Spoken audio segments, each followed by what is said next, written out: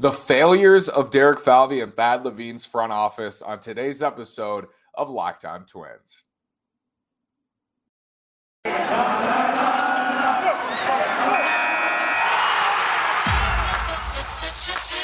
You are Locked On Twins, your daily Minnesota Twins podcast, part of the Locked On Podcast Network, your team every day.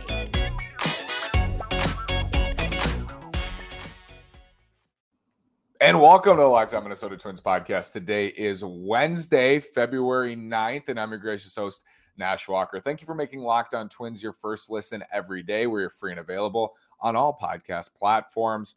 I'm Nash Walker, writer at Twins Daily, lifelong Twins fan, bringing you 5 days a week, now 3 days a week coverage during the lockout on the Minnesota Twins. And today we are back to talk about the failures of this front office since they came in before the 2017 season. Monday, we talked about the successes. There are plenty of failures as well, and we're going to pull those away and kind of build this equation and come to an answer later in today's episode of, does it come out positively? Does it come out negatively? Some of that will go into Friday as well when we talk about leash for this front office, although there might be a different perception of leash for us as there is for ownership and what they think of Derek Falvey and Thad Levine's job thus far. But we're going to look at failures today. We break everything down on this podcast. We really do. We've broken down so many free agents, so many trade targets. We've broken down the front office. We've broken down. Next week, we'll break down Rocco Baldelli. It's all coming on Locked On Twins. Subscribe on YouTube. Follow on Twitter at NashWalker9, at Locked On Twins for Twin stuff every day. I don't know if anyone tweets or talks about the Twins as much as I do, even in the middle of a lockout, which is awesome. And we have a great team at Twins Daily, pumping out great coverage, great content all the time. Locked On is outstanding as well with some great hosts. And I'm appreciative of you listening today. So thank you very much. We're looking at the failures. And whenever I think about this front office, and I want to make this very clear, this is a nuanced conversation. It doesn't have to be, this was a complete failure, this was a complete success. And that's a good example of that is the Nelson Cruz signing. This front office brought in Nelson Cruz. This front office traded Nelson Cruz. This front office didn't create Nelson Cruz. So it's two sides work together. Sometimes two sides work together. Sometimes two sides work apart. Sometimes one side works, the other doesn't. It's hard to break it down in a completely refined way. Now, the Nelson Cruz example is a good one because Nelson Cruz was already Nelson Cruz. He was already amazing. The front office brought him in. So how much credit do they get for Nelson Cruz and his success in Minnesota? You got to balance those things. We're balancing the failures too. So that's a big part of this. There's also adversity. There's adversity for every front office. And maybe how you judge a front office is how they deal with that adversity, how they deal with injuries, how they deal with ineffectiveness, how they deal with X, Y, Z. The Twins front office has dealt with adversity. There's no question since they came in. They had immediate adversity. We looked at the Twins' top 10 prospects when this front office came in before 2017. The cupboards were bare. There was not a lot there in terms of top prospects outside of Alex Kirilloff and Lewin Diaz. Those were the only two really on that prospect list. Their number one prospect, Nick Gordon, could be a contributor for the Twins in 2022 and beyond, but we're not counting on that from Gordon. So that's adversity right there. There was adversity in 2019, even though the team was very, very good in 2019. There was adversity in 2020. Of course, there was adversity in 2021. We're going to talk about all those things today. When I think of this front office, though, this is my main point. When we talk about failures, it's the first thing I wrote. It's the first thing that comes to mind when I think about their failures and I think about what could have gone better in the past. What could they have done better? And maybe it's not entirely fair because not a lot of starting pitchers were traded at the 19 deadline. But the 2019 trade deadline was this prime opportunity to go out and get a top 2 or 3 starter. They didn't know Michael Pineda was going to be suspended. So there's adversity. They didn't know that Pineda's suspension was looming, and they assumed it would be Berríos, Pineda, Odorizzi in the playoffs. Pineda gets suspended. All of a sudden, Randy Dominic starting game 2 at Yankee Stadium. To be fair, Dominic was pitching very well, but not with a track record to pitch at Yankee Stadium in game 2 of a playoff series, right? That was not an ideal scenario for the Twins, especially after losing game 1 to then go to Dominic in a day game in game 2 the next day. It wasn't an ideal scenario for them by any means. However, they could have done more at the 19 deadline. They could have perhaps traded for Marcus Stroman. Marcus Stroman moved to the Mets at the deadline. Mets not even sure if they were competing. Now, the Twins have said, there's been reports that the Twins were waiting for the Blue Jays to call back. They were waiting to make an offer, make their best offer for Marcus Stroman. They just never got that call back. So again, it's nuanced. We don't quite know. However, we look at the results. We look at what happened. We look at what happened in the playoffs. Twins could have used a number 2 or 3 starter. And who does that fall on ultimately? It doesn't fall on the Blue Jays, right? It doesn't fall on the Mets. That falls on the front office to be able to go out and secure a number 2 or 3 starter. And maybe even someone like Zach Greinke, getting creative for Zach Greinke at that point, right? Who had like a 2.75 ERA in Arizona. Eventually the Astros trade for him. Could have been the Twins. Maybe they're on his no trade list, right? So again, nuanced. It's nuanced. However, when you look at just the end of it, you look at the bottom line. When you work out an equation, you go assets minus liabilities equals stockholders' equity. When you look at the equity of Yankee Stadium in Game 2, that's your outcome. How do we get there? That's what we see. We see the outcome, right? And we need more than what we saw in that outcome, which was a more competitive rotation in the playoffs. Twins offense didn't show up. No doubt about it. Twins offense didn't show up in the 2020 postseason either against Houston at home. Kenta Maeda pitched well. Jose Barrios pitched well. The offense didn't show up in that series. Adversity in that series, Josh Donaldson's hurt. Byron Buxton has a concussion. Adversity in the 2019 playoffs, Byron Buxton's concussed. Does it go any differently without him? Or with him, I mean?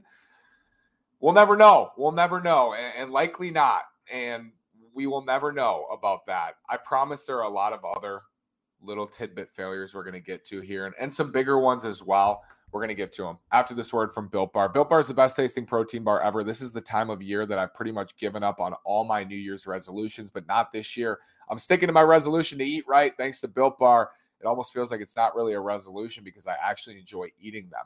Have you tried the Puffs? If you haven't, you're missing out on one of Built Bar's best tasting bars. Puffs are the best, the first ever protein-infused marshmallow. They're fluffy, they're marshmallowy, they're not just a protein bar. They're a treat, and they're covered in 100% real chocolate. Puffs are a fan favorite with some incredible flavors. Yummy cinnamony churro, coconut marshmallow, banana cream pie. So good. These are going to be your new favorite. Go to Built.com, scroll down to the macros chart. You'll be blown away. High protein, low calorie, high fiber, low carb. Most Built bars contain 130 calories, 4 grams of net carbs, and 17 grams of protein. Compare that to a candy bar, which usually has around 240 calories, 30 grams of sugar, and dozens of net carbs. Go to Built.com, use promo code LOCKED15 and get 15% off your order. Use promo code LOCKED15, that's LOCKED15, for 15% off at Built.com. It's Super Week brought to you by Get Upside, and there's no better place to get coverage of the big game than the Locked On NFL podcast. Locked On Bengals and Locked On Rams are in LA all week covering the big game.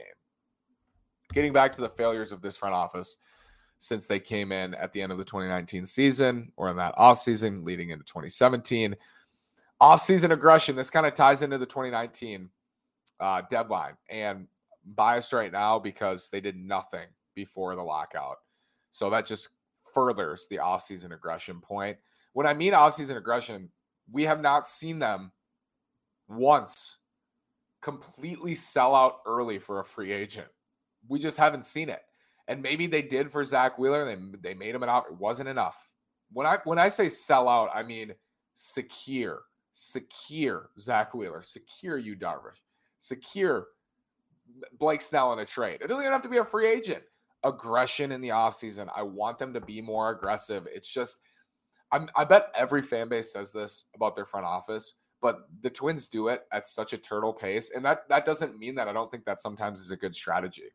I think the process of last year's strategy during the COVID shutdown in the offseason, actually played into their hand. I think it does at times. Didn't this year before the lockout. No question about it. I wanted them to change their process this year. I made that very clear on this podcast. Like, please get aggressive for a free agent. Maybe they don't want any of those free agents, but it's hard to believe they don't want any of the 5, starting pitchers who signed for $100 million or more. You don't want any of those guys. You got Bailey Ober and Joe Ryan. That's it, right? So would like to see them get more aggressive for sure. The obvious ones we heard about all year: Akil Baddoo's non-protection, Rule 5 pick. Lamont Wade Jr. traded. Luis Gil traded in the Jake Cave deal. Tyler Wells didn't protect him. Baltimore picks him up. He was good out of their bullpen, throwing 97. The 2020 offseason, I mentioned I thought played into their hands. So maybe the process was sound, but the results weren't sound. At the time, I thought the Andrelton Simmons signing made a ton of sense for them, and I thought it was a good one.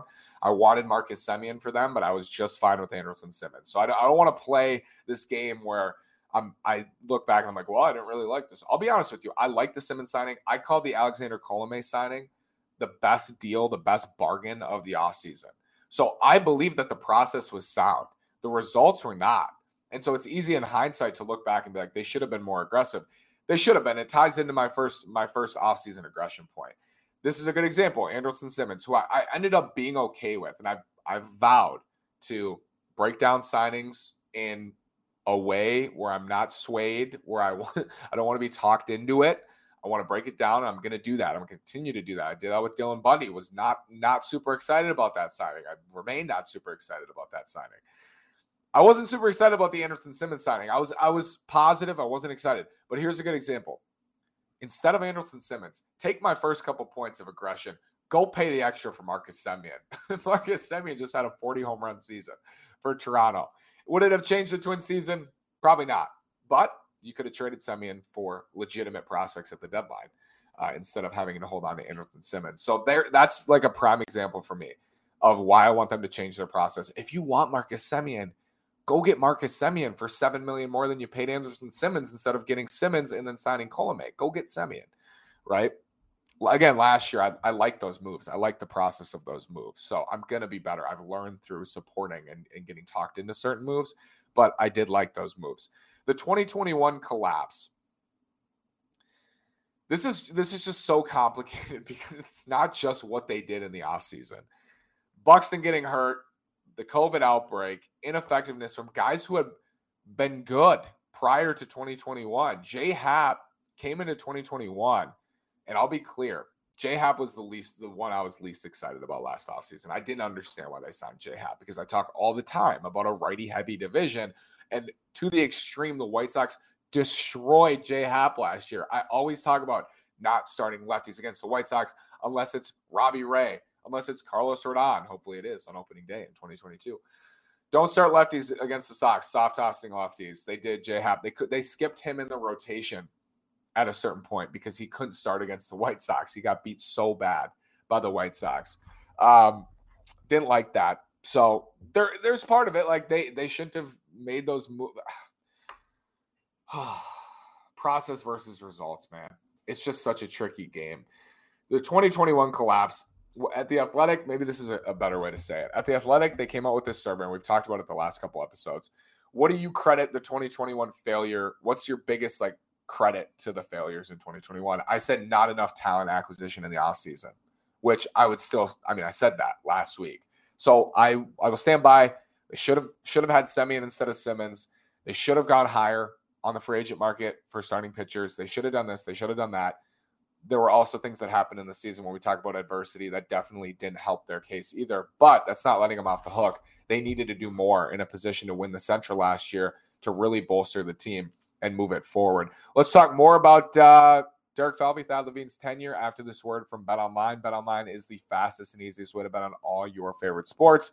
BetOnline has you covered this season with more props, odds, and lines than ever before as football continues its march through the playoffs right to the big game this Sunday. BetOnline.net remains the best spot for all your sports scores, podcasts, and news this season. And it's not just football. BetOnline has up-to-the-minute info on pro and college hoops, NHL, boxing, UFC, along with live real-time updates of current games. Don't wait to take advantage of all the new amazing offers available for the 2022 season. BetOnline is where the game starts. BetOnline.net remains the best spot for all your sports scores, podcasts, and news this season. BetOnline, where the game starts. Looking back at some of the failures of this front office, how they're nuanced, how the successes are nuanced too from Monday. The lack of the movement before the lockout, that kind of ties in with offseason aggressiveness.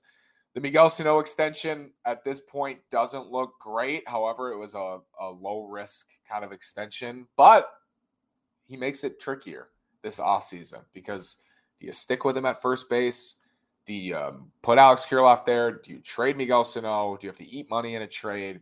Doesn't look great. The Polanco-Kepler extension, especially the Polanco extension, look good. Kepler's looks decent. Sano's not so great. Jose Barrios. Failing to extend Jose Barrios. What do you think? Guess the jury's out on that.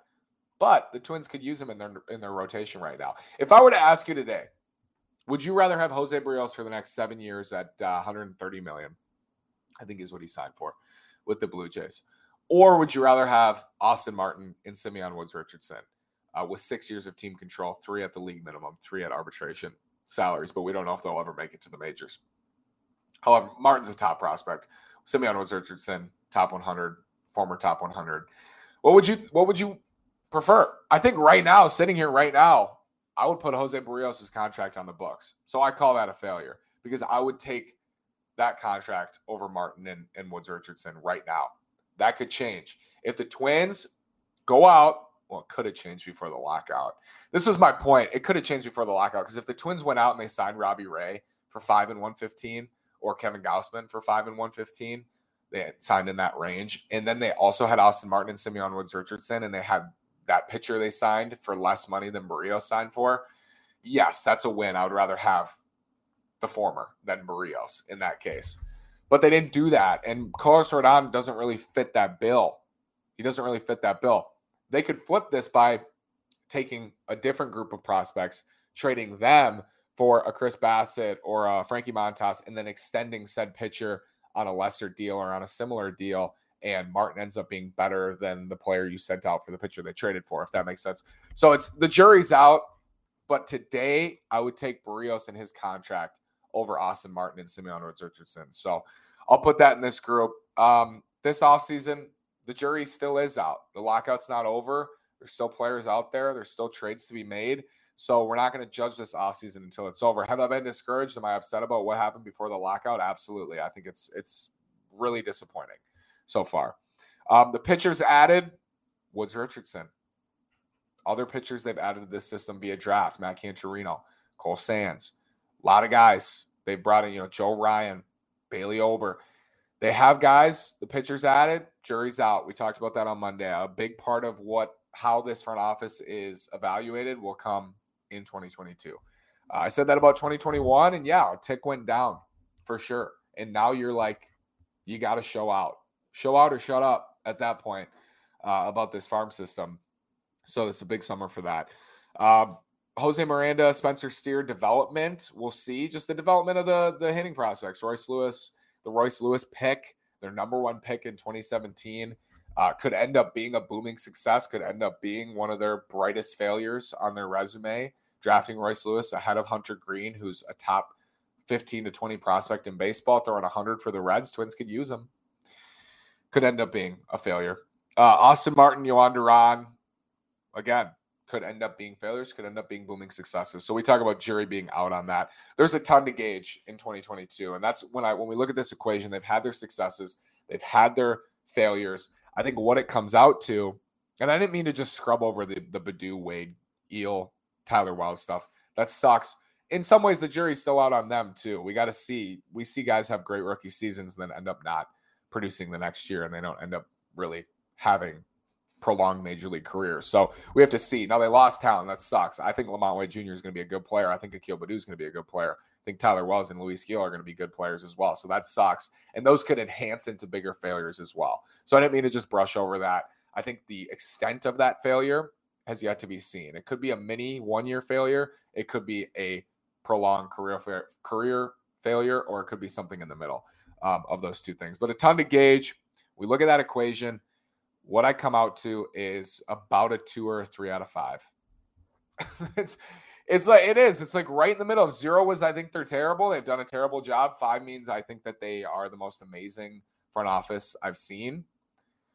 They're 2 or 3, probably a 2.5. They're probably right in the middle of 0 to 5 at this point. I keep using that scale because of the athletic survey, but I'd probably put them at a 2.5. And we're going to find out a lot. They have the downside to get to a 0. Honestly, and they have the upside to get to a 5, I think, with the arms in the system and with, with hopefully development from those prospects and hopefully some moves after the lockout.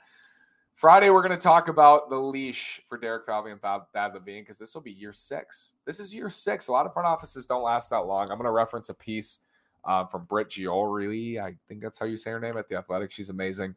writer at The Athletic. So I'll reference a piece she wrote about GMs and how long they last. And then we'll use that to kind of evaluate Derek Falvey and Thad Levine. And then we'll also link in Polad's comments, other things as well. But we have Rocco Baldelli next week, his evaluation, and then we're going to do an ownership evaluation shortly after, hopefully as the new CBA is inked. Thank you so much for listening today. Thank you for making Locked On Twins your first listen every day, and I'll make your second listen Locked On Bets, your daily one-stop shop for all your gambling needs. Locked On Bets is hosted by your boy Q with expert analysis and insight from Lee Sterling. It's free and available wherever you get your podcasts. Thank you again for listening. Have a great day. Go Twins.